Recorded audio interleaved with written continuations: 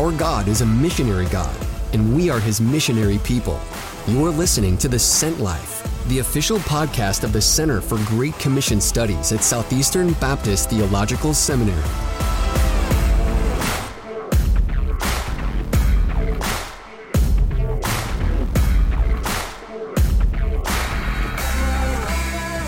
Hey, have you ever wondered what people actually think about missions, what questions they have? What about the people that are in your pew?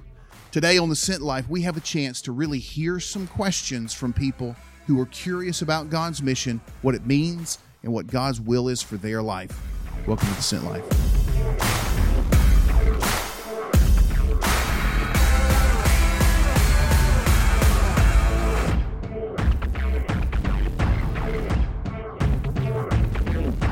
Hey, Keelan, what's up? Hey, Scott, how you doing? Man, I'm doing great. Today is a great day at the Sent Life Studio. Yeah, I'm really looking forward to it. Today is different from any Sent Life we've ever had. That's right. Are you That's ready? Right. Yeah, this is a new one for us. That's right. So today, the Sent Life is with a live studio audience, and they're here right in the studio. Let's hear it with our live audience. There you go. Today, we kick off our Go Conference. Yeah, that's right. So who we've got in the room right now, so Southeastern has our annual Go Conference, and it is happening this weekend. That's when we're recording this. And we have a pre-conference that occurs before the Go Conference. And in the room are a handful of churches and groups of people from those churches who have come here for that pre-conference. And we thought it would be a great idea to include them in this recording of The Sent Life. I think they came for the pizza and the cookies, but you can say they came for the pre-conference if you want to. That's right.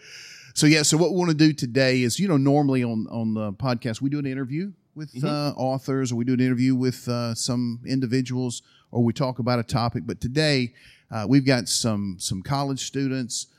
We've got some folks from different churches here. And we thought this would be kind of like a stump the professor, ask you anything type of moment. And so we just want to give the folks here a chance to ask some questions about missions. Now, this is you and me flying without a net. No, that's absolutely right. We have no idea what these people We are don't going know to what the questions are going to be. And so if somebody gets stumped, I'm going to punt to Keelan because I'm the senior faculty member. There here. you go. There you go. All right. So if you're listening to us right now, so one of our purposes in doing this, the realization hit us. We've got a room full of people that are here for the Go Conference, but they're also a large portion of them are college students or young adults in their church. And we thought, man, it would be great, since so many pastors and church leaders listen to our podcast, for us to say, what would the questions be? So if you're a pastor listening to this, or maybe you're even a missionary who is overseas, and you help your church back at home mobilize young adults, here's an opportunity for you to hear some of the real questions they may be asking. So that's kind of the theme for today, and that's why we're doing an Ask Me Anything. There you go. So first question. Right over here, we've got a hand. Those of you who are listening, you can't see, but there's a hand up over here on the sideline. How are we going to do this? Just exactly like that, I think. Okay, here we go. Question number one. All right, my question would be, coming from a small local church with one staff pastor and really just a handful of lay leaders, and we've done outreaches largely inspired by like Radical by David Platt, like local outreaches trying to meet physical needs in order to give the gospel to meet spiritual needs. But we also have a heart for global missions, right. And we support IMB missionaries as well as local pastors in India. So my question is, how do we deal with that tension of local outreach for the gospel in our community to those who are impoverished and in need, but then also wrestle with the tension of equipping and going globally when there's such a great need in both areas? Yeah, that's a great question. Phenomenal question, actually. Yeah. So the tension kind of comes in a couple areas, if I understand what you're saying. First is just kind of the financial and time restraint. You can't do it all. And then the other is that the pressing needs of your community are outside your door. And those are the ones that get your attention. How do you remember, think about, and invest your energy there? I'm often reminded of the missionary saying that the light that shines the furthest shines the brightest at home, which means that we're not necessarily ignoring the missionary effort when we focus our attention on reaching our community with the gospel. That's right. Extending the needs of our community. Those events can, if you lead right, actually awaken the awareness of your people that, hey, there are other needs out there. And so we can say, hey, here are some needs and there are some as well. And so we want to balance on both sides. So let me kind of think of one second thing I would say is that it's going to come from the pulpit and your leadership, right? As you're preaching, you're reminding your congregation that there is a big world out there that has a desperate need for the gospel, and that we as a church have a responsibility to take the gospel to those who are the furthest away from Jesus. At the same time, you don't have the responsibility by yourself to reach the world, but you are the church in your community. So we can't just neglect the community that God has placed us in order to jump over them and go somewhere else. One of the beauties of being part of the Southern Baptist Convention is our cooperative effort, which means that a church like yours, a church like any church, no matter how big it is, can have a ministry that literally reaches around the world, and we cooperate together to make sure that your church can have a ministry that reaches into the nations of the world. It also allows you as a pastor to stand up and say to your congregation with a clear conscience, if God's called you to missions, you can say yes, and our church will participate in sending you because of what you give to the cooperative program, to the Lottie Moon Christmas offering. That means that your church can send anybody who says yes to whatever mission field God calls them to. Yeah, I think there's very little I would add to what Scott just said. There's a couple of things that I wholeheartedly agree with here. Maybe my only thing that I'd add is it's easy for churches, a local church, to develop some weird form of missional myopia. Now, what do I mean by myopia? That's an eye vision term, right? So churches tend to, if they're not careful, lean either nearsighted or farsighted when it comes to their understanding of the Great Commission and their responsibility to it, right?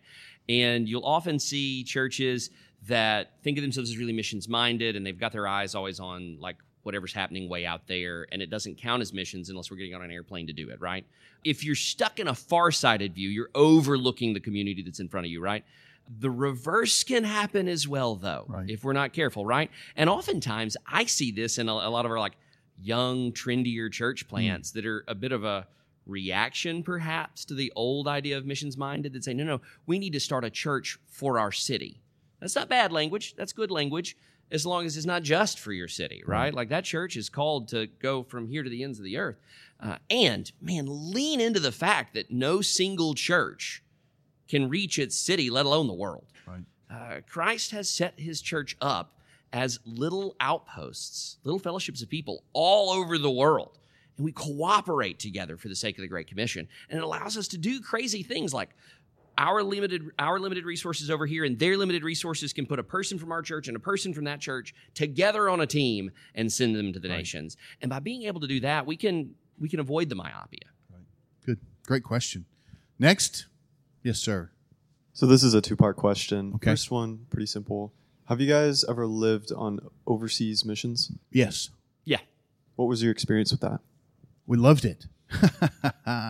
Yeah, so I lived, so my wife and I took our two kids, they were 3 and 5, and we left South Alabama and went and lived first in Berlin, and then we lived in Istanbul, Turkey, for about a decade before God called us back here.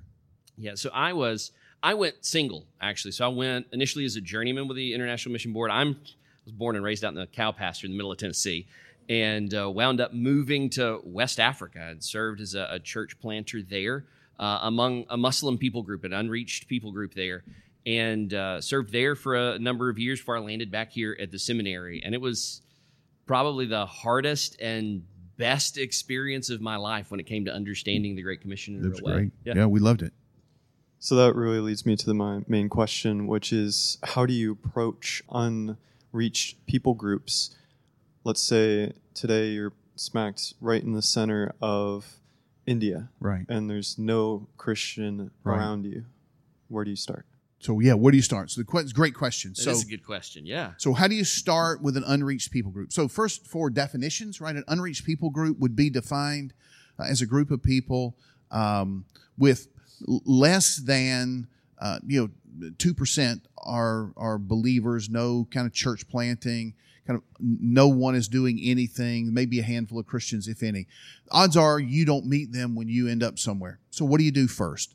So I think the steps are straightforward but not simple, right? The first thing that you have to do is you have to meet people, which means that you learn a language and you get out in the community and you just start meeting people. You do that in a prayerful stance of asking God to open the door of community or open the door of relationship so that somebody is responding back to you. The little book you've got on your table is a book that I wrote with a friend of mine about evangelism, and one of the analogies that we use is kind of the analogy of you. It's like you're playing ping pong, right? You hit the ball and then you're waiting on someone else to hit it back. And so that's what you're doing when you're in missionary work, right? You're hitting the ball. You're serving in the community. You're meeting people. You're going to restaurants and talking to people. If you show up in an unreached people group as an American, somebody at some point is going to say, why are you here? And then you have an answer to the question that's not overly confrontational, that shuts it down. You come up with an answer that is inquisitive. People would say, well, tell me more about that. And you can kind of get in a conversation. That's like hitting this ping pong ball and you wait on them to hit it back. And so you're going, back and forth as that relationship grows. And over time, the more people that you're engaged with that way, then you're trusting God is going to open a door for evangelism. You share the gospel. At some point, maybe somebody trusts Christ. And so it's kind of this step-by-step process. It's more complex than what you would do at your school or in your neighborhood, but it's not different from what you would do in your school or your neighborhood. It's the same types of steps that you're meeting people and learning. Now, that then obviously you rewind way back. You've got to learn a language. You got to find a place to live. So the kind of the logistics have to take place, but the basics of that evangelistic and missional ministry are about as straightforward as anything else that you're going to do. The complexity of it, worldview and language and all that, that's just part of being a missionary. So Scripture talks a lot in like seed sowing language, right? And I think there's something instructive in that language for us. In fact, we had a recent episode of the podcast where we talked a bit about using the gospel itself as a filter when we're first making relationships. And so by being able to sow that message broadly, when you get to a new place, maybe I don't have a lot of relationships yet, but I know that my reason to be here is so that I can make disciples in this place. Using the gospel on the front end of relationship development instead of the back end of it, because that's how we tend to do it here in the States, right? Like, let's get to know somebody really well so that we might be able to share the gospel with them. You can actually flip that on its head and throw the gospel at the front end of relationship development. And then a fascinating thing starts to happen in a lot of places. You'll see who's interested and who might not really be interested. And then those who are become your first opportunities to begin engaging in a discipleship relationship. It's a great question. Yeah, no doubt. Next, who else has a question? Yes, ma'am. So my question is, what would be your advice on how to discern where God is calling you on the map? That's a great question. Where is God calling you on the map? Keelan, I went first the last two times. You go first this time. I like deferring to the age and experience on the panel. I think this is one of those questions that I think you can answer from about 1,000 different directions, but it's super important questions. In fact, one we've all got to answer at some point, right? I think God's called all of us to Great Commission ministry. We're all supposed to go and make disciples. The question's how and where, right? 2 or 3 helps for you. 1, prayerful instruction from Scripture about the mission, right? Stay in close communion with God. Abide in Christ. And the closer you draw into Him, the clearer you understand His heart. That's just how that works. In addition to that, we're not isolated Christians, right? We're not free-floating individuals out there that are just supposed to figure all this stuff out on our own. God has not just saved us out of something, He saved us into something. And He's put us in a part of a community and fellowship that can help us answer some of those tough questions about ourselves. When I went to the field, I went to Africa to serve as an IMB missionary, not because I had this like struck by lightning experience that said, God wants you to move overseas, and it's to Africa. Instead, for me, I fell in love with the ministry of my local church, wound up serving in collegiate leadership in my church, and the more I got involved in what God was doing in our church got involved in Africa. And we hit a point where we needed somebody to go and serve there long term to keep facilitating the work we were doing. And specifically, we needed somebody who was a single guy and already had some theological education. And I was the guy in the church that fit the bill. And so my church actually helped guide me toward my calling. So I think there's a number of ways you get there. I think some people have a struck by lightning experience. I think others, a lot of it comes just through leaning into the Word, leaning into and abiding in Christ, and then leaning into your church and the way that you serve there. Yeah, that's great. I cannot undersell the reality and the significance of the fact that God will lead you, right? Sometimes we're like, how do I find God's will? As if God has it hidden somewhere and we're playing a game of hide and seek, ready or not, here I come, and we're trying to walk around kicking over rocks. But the amazing thing that I've discerned over the years is that God will make that clear to you. In fact, the Bible says, if you delight yourself in the Lord, He will give you the desires of your heart. What that verse doesn't mean is that if you say that you love God a whole bunch, then you can say, and by the way, I want that red Ferrari over there too. What it means instead is that as you delight yourself in the Lord, your desires of your heart are shaped by delighting yourself in Him, which means He gives you the desires of your heart. And when He gives you those desires, then He's leading you in that direction. Then to Keelan's point, the opportunities begin to show up. The door starts open. Suddenly you're like, God, I want to be a missionary, but I'm just not sure where. So you begin to pray, God, I want to be a missionary. I'm not sure where. And then all of a sudden, you could suddenly make friends with people from a certain country. And like, whoa, look, there's all of these people from this country. I never even knew that country existed. Now I'm here. I'll eat their food. I learn a few words. And suddenly it's like, I think this is where God's leading me to be a missionary. Or you watch a television. My wife and I, when we first were going overseas as missionary, we thought we would go somewhere to a Spanish-speaking country because she had studied Spanish in school and I was from Alabama, so we barely studied English in school. But as we looked at that, there was nothing in a Spanish-speaking country, and so we didn't have a clue, right? We didn't know anything about people groups, and then all of a sudden, we were at a conference. We were walking down the hall, met a friend of mine. He said, hey, man, we're about to go be missionaries. I said, that's amazing. We're thinking about being missionaries. He said, man, we've got room on our team. We need another couple.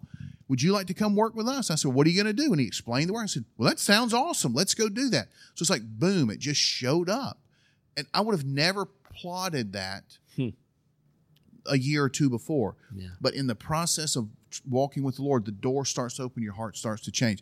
So it's the perfect question for you to ask. Unfortunately, the answer actually isn't that complicated. It kind of starts to happen as you start to walk down that pathway. It's like my pastor says, you put your yes on the table, God puts it on the map. And when He picks it up and puts it on the map, then it's there. You're like, oh, of course that's where I would go. Okay?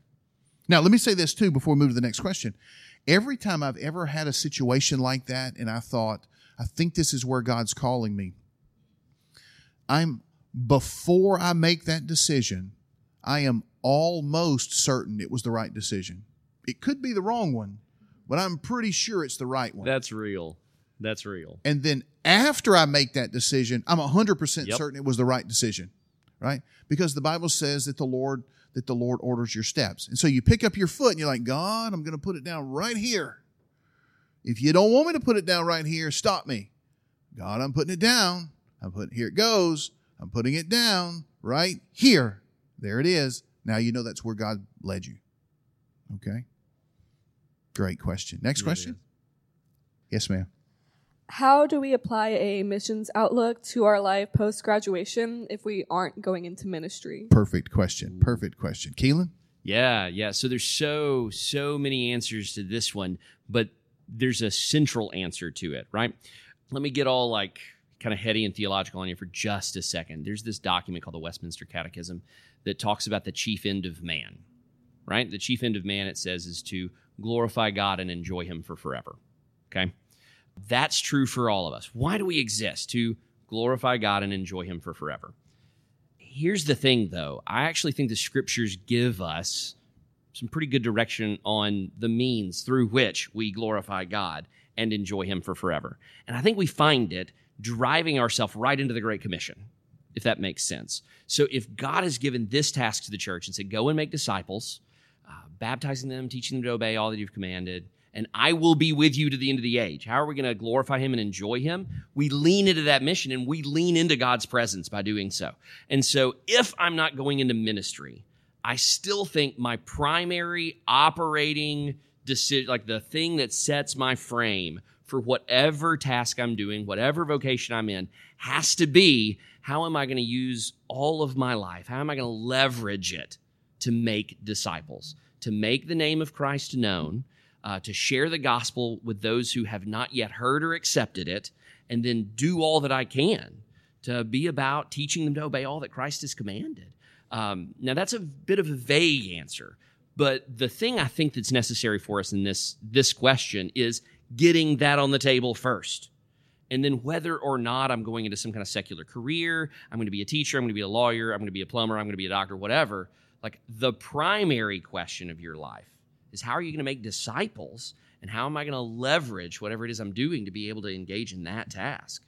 Yeah. So I would just add one thing real quick, and then we'll go to the next question. If you have to get a job somewhere, and you do, because your parents don't want you living on their couch for the rest of your life, and you don't want to live there either, then the question is, where am I going to get a job? What's the determining factor for that first job that I take? Is it that it's closer to home? Is it closer to my friend? Is it closer to the beach? Or is perhaps, do I back up and say, yeah, but there's this place, there's a church plant in this community. Maybe I could get a job in Boston. Maybe I get a job in New York. Maybe I get a job in Vermont, places that there's a need for me. So you got to get a job. The question is, what's the driving feature for why you choose that job, where it is, rather than it just being, I can make more money, I'm closer to home, I'm further from home, whatever it is that would be that. So that's what we talk about, letting this Great Commission be a driving feature for the decisions that you make. Because once you're there, then you begin to live a missional lifestyle where you're leaning into the community, leaning into telling people about Jesus. Okay? Next. We'll let this be the last question. Yep. Hey guys, so big question. As you know, being at a seminary and a college, students are entirely and very busy, and their priorities are all over the place. How can we, both college leaders and students, be able to make sure that the Great Commission is a priority, particularly believing college students? So if you're the college leader, you keep the Great Commission before your college students because it's first in front of you. Okay? Our students are going to replicate what we emphasize. So when they see that you're leaning into the Great Commission, then it becomes something they see how to lean into. They're looking for handles on, what does this look like? It's one thing for me to stand and preach, and they're like, okay, yeah, I'm about that, but what does that even mean? Then they see it in your life. So then you're leaning in, and then they're leaning in, probably not as extreme as you are, but anytime you ever teach anything, you have to go extreme so somebody can be moderate, right? And so that would be kind of thing number one. The other thing would be, you make it part of your teaching regularly. If you teach through the Bible, every message, every Bible study, or most of them, you can have a mission or evangelistic hook in there. Hey, look, this is what it means for the nations. This is what it means for missions, which then instructs our students how to read the Bible for themselves so they begin to see God's mission and the evangelistic outreach that's in the Bible, and that begins to shape the way that they are formed spiritually. So that would be kind of the two-pronged answer if I'm the leader. If I'm the college student, how do I keep mission always in front of me? I think that you are doing a similar thing. Like anything else in your life, the way that you keep it in front of you is it becomes a priority that you kind of schedule in and think about. So as you have your quiet time, as you pray each day, have a list of lost people that you're praying for, or countries that you're praying through. You lead your students to go to the Joshua Project or the IMB's website to have a prayer list that would send you regular prayer updates for missionaries and for people who are asking for prayer for different people groups. You get that, you pray through it, your mind stays hot and fresh. You're praying for lost people in your community. How do I keep that in front of me? I'm spending time with unbelievers. And so keeping these things fresh helps me prioritize my life for where it is that God's trying to shape my heart. So I think on the leader side, it's about the way that I'm living, the way that I'm teaching. On the student side, it's about making simple decisions that kind of form my everyday decisions and habits. And once we get in the habit of thinking and being missional, it's a lot easier, right? The momentum of one thing carries you over the momentum of another. If my momentum is go home in the afternoon, play video games, see how many Cheetos I can eat, and how many ice cream, buckets of ice cream I can, that's my momentum. If my momentum, on the other hand, is, spending time with people so that I can pray with them, sharing the gospel with lost people, reading my Bible in the morning with a missional bent, that begins to shape my thoughts and patterns for rhythms. Buckets of ice cream? Buckets. All right. So there's one real quick thing I'm going to add to what Scott just said. So there's this perceived zero-sum way that we tend to approach our time, where it's, I've got all these things I've already got to do. I got my homework. I got all these responsibilities. I got my job, whatever. How am I going to add one more thing? And I'm being told here, I need to be out sharing the gospel with people and all this stuff. The question is not, how do I add yet another thing to my schedule? The question is, how do I do the things I'm already doing with a level of gospel intentionality? So if I've got to be in class with people, how am I making sure they know I'm a Christian and having an opportunity to share the gospel with them? If I got to be at work, how am I using opportunities to talk to my coworkers? If I've got to go to the grocery store to get that, why am I not going to this grocery store where I think I have a better opportunity of talking to somebody? So the question is not do more when it comes to making this a priority. The question is do what I've already got to do, but do so with a level of gospel intentionality that says, I need to be making sure the gospel is coming out of my lips every opportunity I have for it to do so. Great question. In fact, you guys did a great job. Thank you all so much for participating with us. Give yourselves a hand, our live studio audience. And if you are listening at home, thanks so much for joining us for this episode of The Sent Life. As always, feel free to reach out to us if you want to. You can find us on the website at thecgcs.org or reach out by email at cgcs@sebts.edu. Feel free to share this with others, and you can subscribe anywhere you find your podcasts. And thanks so much for joining us. Until next time, this is The Sent Life.